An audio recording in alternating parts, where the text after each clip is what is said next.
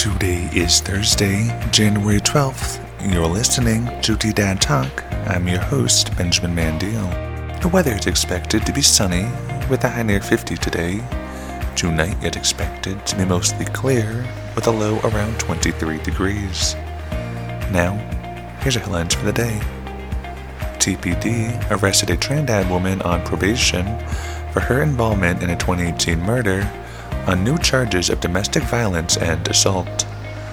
Angel Wan, who received 6 years probation for her participation in the murder of Michael Bouchard, has yet to have her probation revoked for the new charges.